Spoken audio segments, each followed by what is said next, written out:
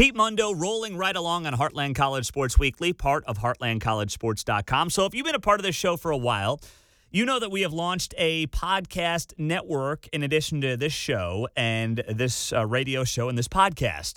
And Eric G is hosting our Bedlam edition of the Heartland College Sports Podcast Network. He is covering Oklahoma State and Oklahoma every single week. And if you are an OU or OSU fan, or just a Big 12 fan that wants a different perspective, go to iTunes, Spotify, wherever you get your podcasts, and search Heartland College Sports and subscribe, rate, and review to the Bedlam edition of the show. Eric does a great job with it. We're so thrilled to have him on, and we're now welcoming him on to our show here at heartlandcollegesports.com.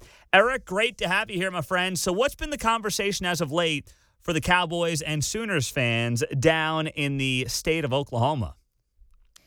Oh, that's a good. Well, a lot of it obviously with the NFL draft this last week, and I think the main guy everybody's watching from the NFL draft is Malcolm Rodriguez, because you feel confident that guys like Brian Asamoah and Perrion Winfrey are going to have a chance to not only make teams, make rosters, but contribute. Nick Benito should be a guy that contributes, but Malcolm Rodriguez is sort of the favored son here in Oklahoma, being from Wagner, being a guy that wasn't very highly recruited, who spent a lot of time working with Chip Glass in the offseason and went from safety to linebacker, had an incredible year last year for Oklahoma State, and now he gets an opportunity to catch on with the Lions, and I think that's actually a perfect fit for him. I think him and Dan Campbell get along famously. Because they're of that same kind of mindset. But it's all about Malcolm Rodriguez, because I don't think there is a person in the state of Oklahoma, whether you bleed crimson and cream or whether you're a diehard Oklahoma State fan, everybody's rooting for Malcolm Rodriguez. Everybody wants to see this kid make it, just simply because, I don't know, I mean, he really represents the state very well. It's a state that always feels like it's an underdog, that it's picked on, and here you got a guy that just, I think if you could paint the perfect Oklahoman right now, he would be it. And this is the guy we're talking about. And I think as long as Detroit needs a hardcore special teams guy, he's got a real good chance to stick on that roster. I put together a list of the top 5 Big 12 steals in the NFL draft, and he was absolutely on it. What's the critique? He's a little undersized, I guess. He's got the speed and strength you'd want. 2-time team captain, leader, 6th-round pick for one of the best defensive leaders on one of the best defenses in America last season. I mean, it's just a no-brainer to me. Well, one of the things if you watch him, yes, he runs a 4.5, and that's not. I mean, obviously that's good speed, but there are times where he can get caught in the open spaces, and receivers and linebackers can get around him or leave him in the dust. I mean, that's just the way it is. It's not a knock on him. Just sometimes you run into somebody who's faster than you. And that's going to be the issue that he has in the NFL, is taking on backs that, I think we look this year in the Big 12, I don't think it was a great year for running backs. I think it was a decent year for running backs in the Big 12. But if you look at some of the guys that he'll face in the NFL, that could be problematic. Where he's really going to contribute to a team, at least I think, is one, he'll be a situational player.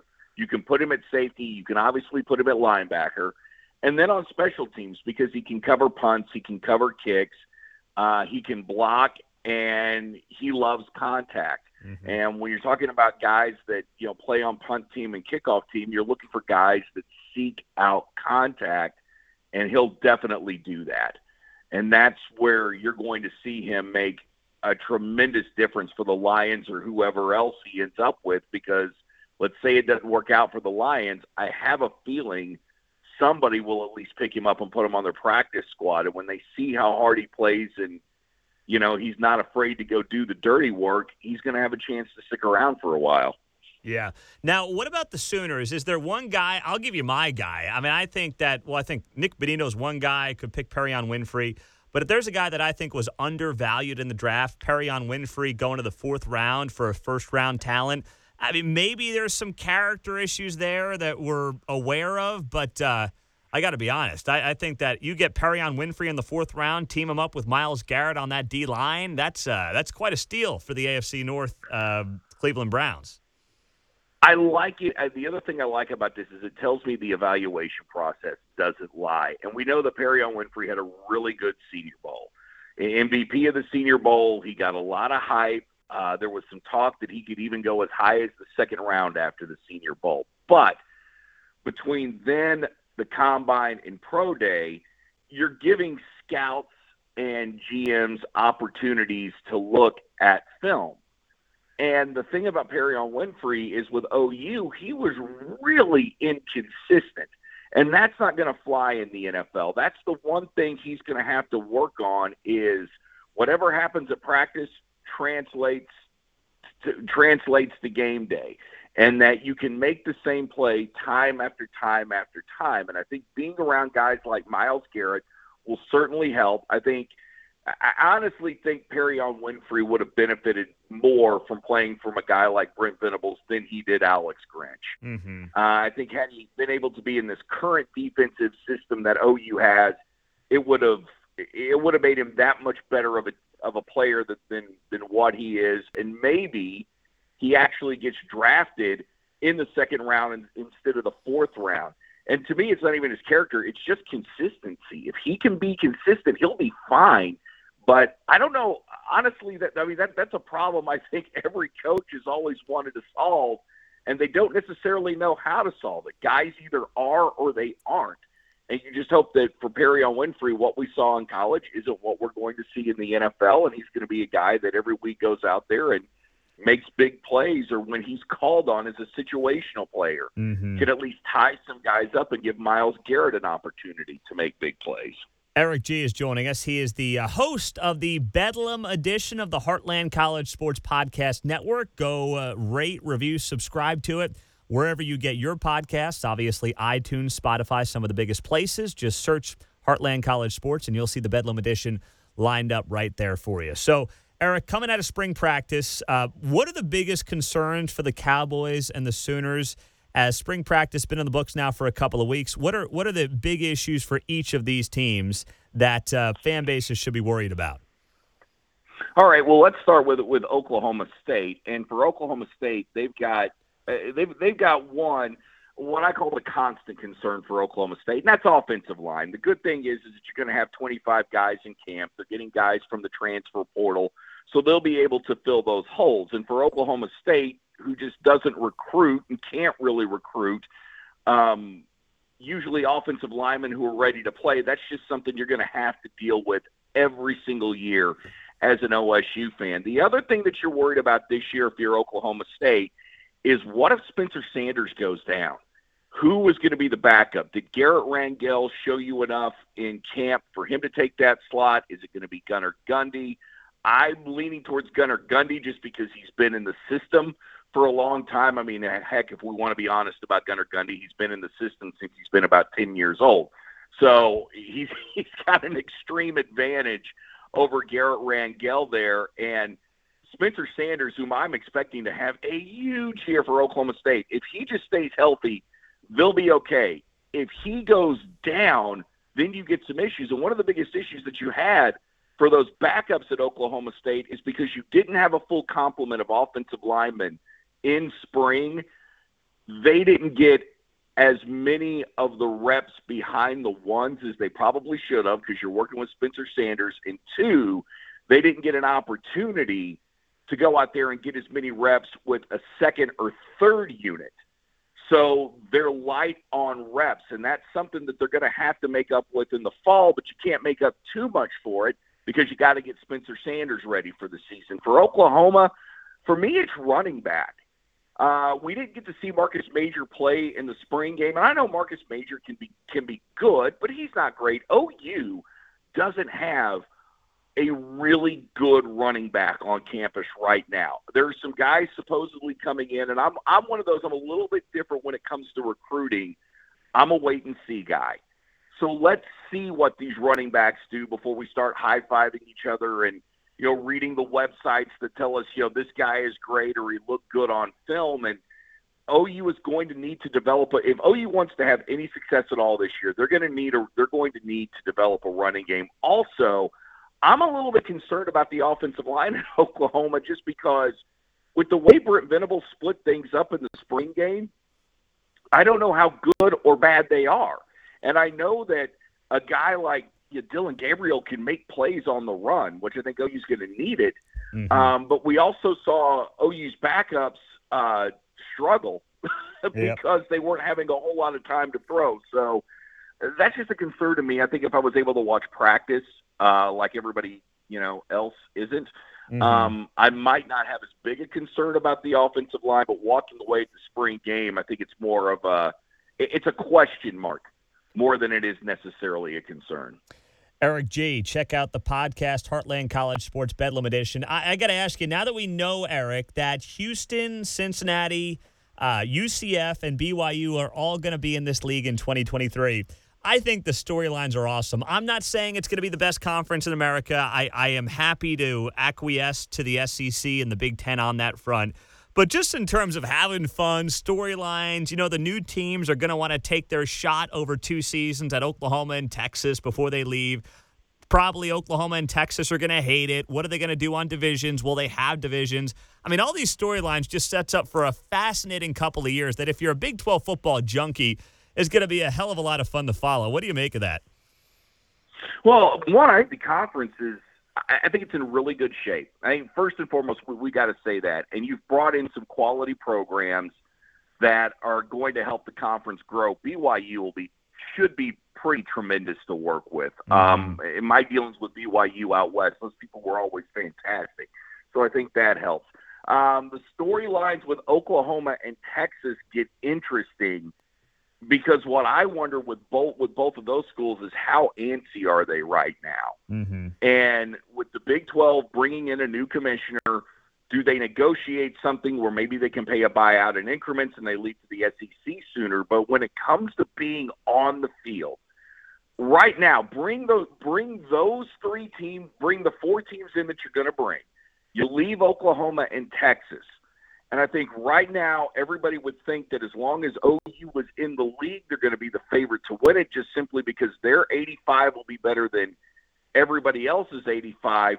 But even if that is the case, I mean, we've seen with the transfer portal how bad that can hurt a program like Oklahoma and how well Oklahoma State develops talent. And Luke Fickell's doing an excellent job at Cincinnati. Yeah, I might favor Oklahoma, but I don't think – I'm looking ahead to the next couple of years. I don't think I would necessarily say they're the clear-cut winner of the Big 12. I think you may have a conference that every week, while it's not the SEC and it's not the Big 10, it's going to be – guys will be equal, and it'll be competitive, and it should be a lot of fun football to watch, and it should be for really the rest of time because I can't think of a conference in the Power 5 where everybody's going to be on as equal footing as everybody will be in the Big 12 because you just don't have, as my co-host likes to call it, Big Bubba, that big state school that can just outspend everyone and they,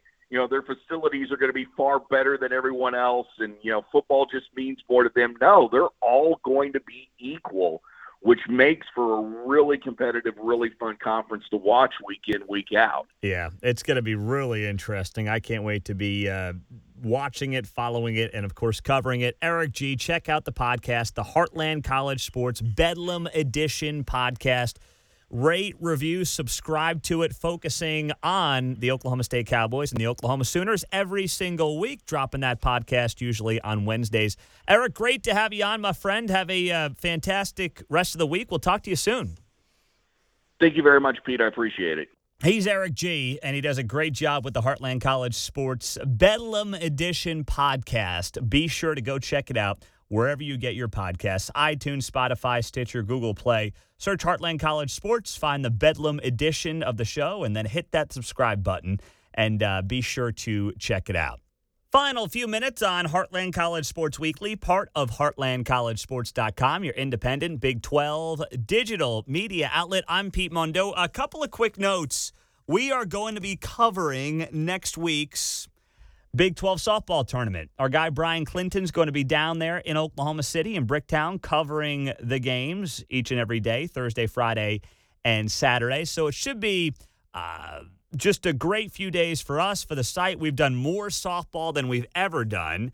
And I'll tell you what, it has really been a welcome surprise how much support there is for our softball coverage, which I thought we'd do well. We know softball is a rapidly growing sport, but it's done even better than I expected. Even better than I expected. So I am very pleased with that. I give you all credit for sharing our softball content, reading our softball content. And as a result, we decided, you know what? We're going down to Oklahoma City next week. We are going to be covering the events live in the flesh, and it is going to be great for us, the site. And please do share that message with your friends and family who are Big 12 softball fans that we'll be down there. And if you see Brian, tell him you said hi, all right, on behalf of all of us. Great guy doing outstanding work for the site as well. So just want to make that note ahead of next week. Not sure about Big 12 baseball and its tournament yet. Memorial Day weekend, what are you doing, Big 12?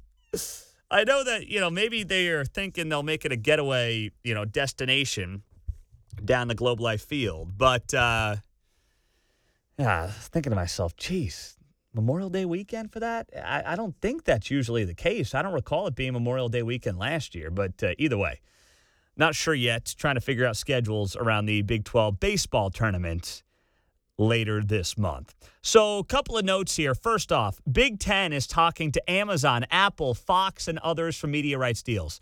Pete, why are you talking about Big Ten TV deals on a Big 12 show? Because this all impacts each other, all right? What the Big Ten does impacts the Big 12. What the SEC does impacts the Pac-12.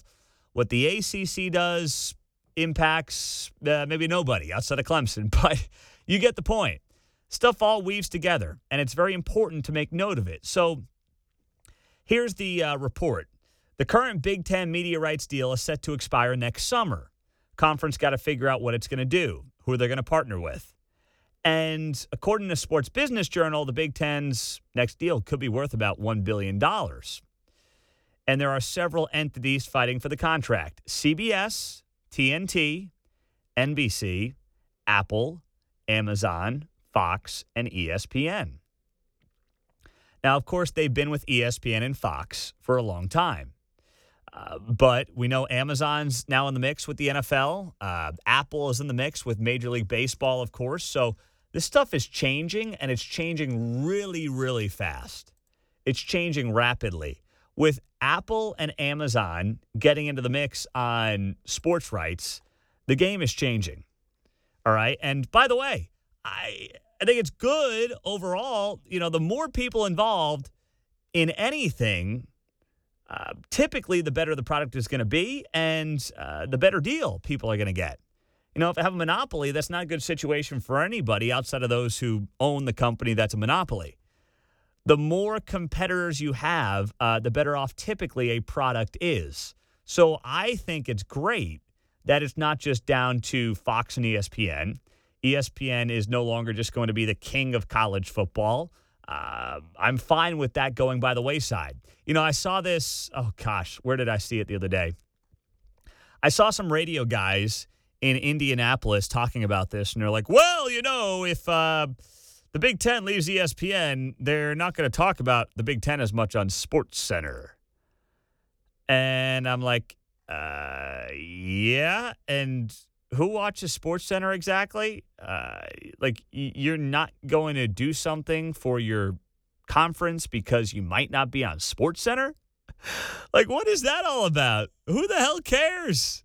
No one watches SportsCenter. Seriously, and I say that as someone who grew up loving SportsCenter, but nobody watches SportsCenter anymore. Get the highlights on my phone. The personalities stink. They're just as interested in politics as sports, which people don't want when they watch SportsCenter. It just doesn't make any sense to be worried about whether or not you're going to show up on SportsCenter. Give me the best deal that has the best long-term growth for your conference. That's it. That's what the Big 12 should do. That's what the Big 10 should do. And I'll be intrigued to see what the Big Ten does. And, if I think the Big Ten will end up with a traditional broadcaster, CBS, Fox, ESPN, NBC. But then the Big 12 will come up a couple of years after that. And will Apple or Amazon feel the pressure to just go all in on the Big 12? If so, that could be pretty fun. Will NBC losing Notre Dame or CBS losing the SEC, will they maybe decide to make a move? Could be interesting as well. NBC hasn't lost Notre Dame, but I'm just thinking long-term here. Will they want to do more on the college football side? Will CBS want to get back in the mix? It's all worth watching, and it all weaves together. This is not just a Big Ten story. It's a college football story. And that's why it's worth following. And we will follow it at heartlandcollegesports.com. I'm Pete Mundo. I hope you guys have a great rest of your week. Appreciate you sharing this show with your friends and family. If you're on the podcast, leave a rating and a review. We'll send you a free koozie when you do that, and send me a screenshot to Pete Mundo, MUNDO, at heartlandcollegesports.com. Appreciate you guys. Have a great rest of your week, and we'll talk to you soon at heartlandcollegesports.com. Take care.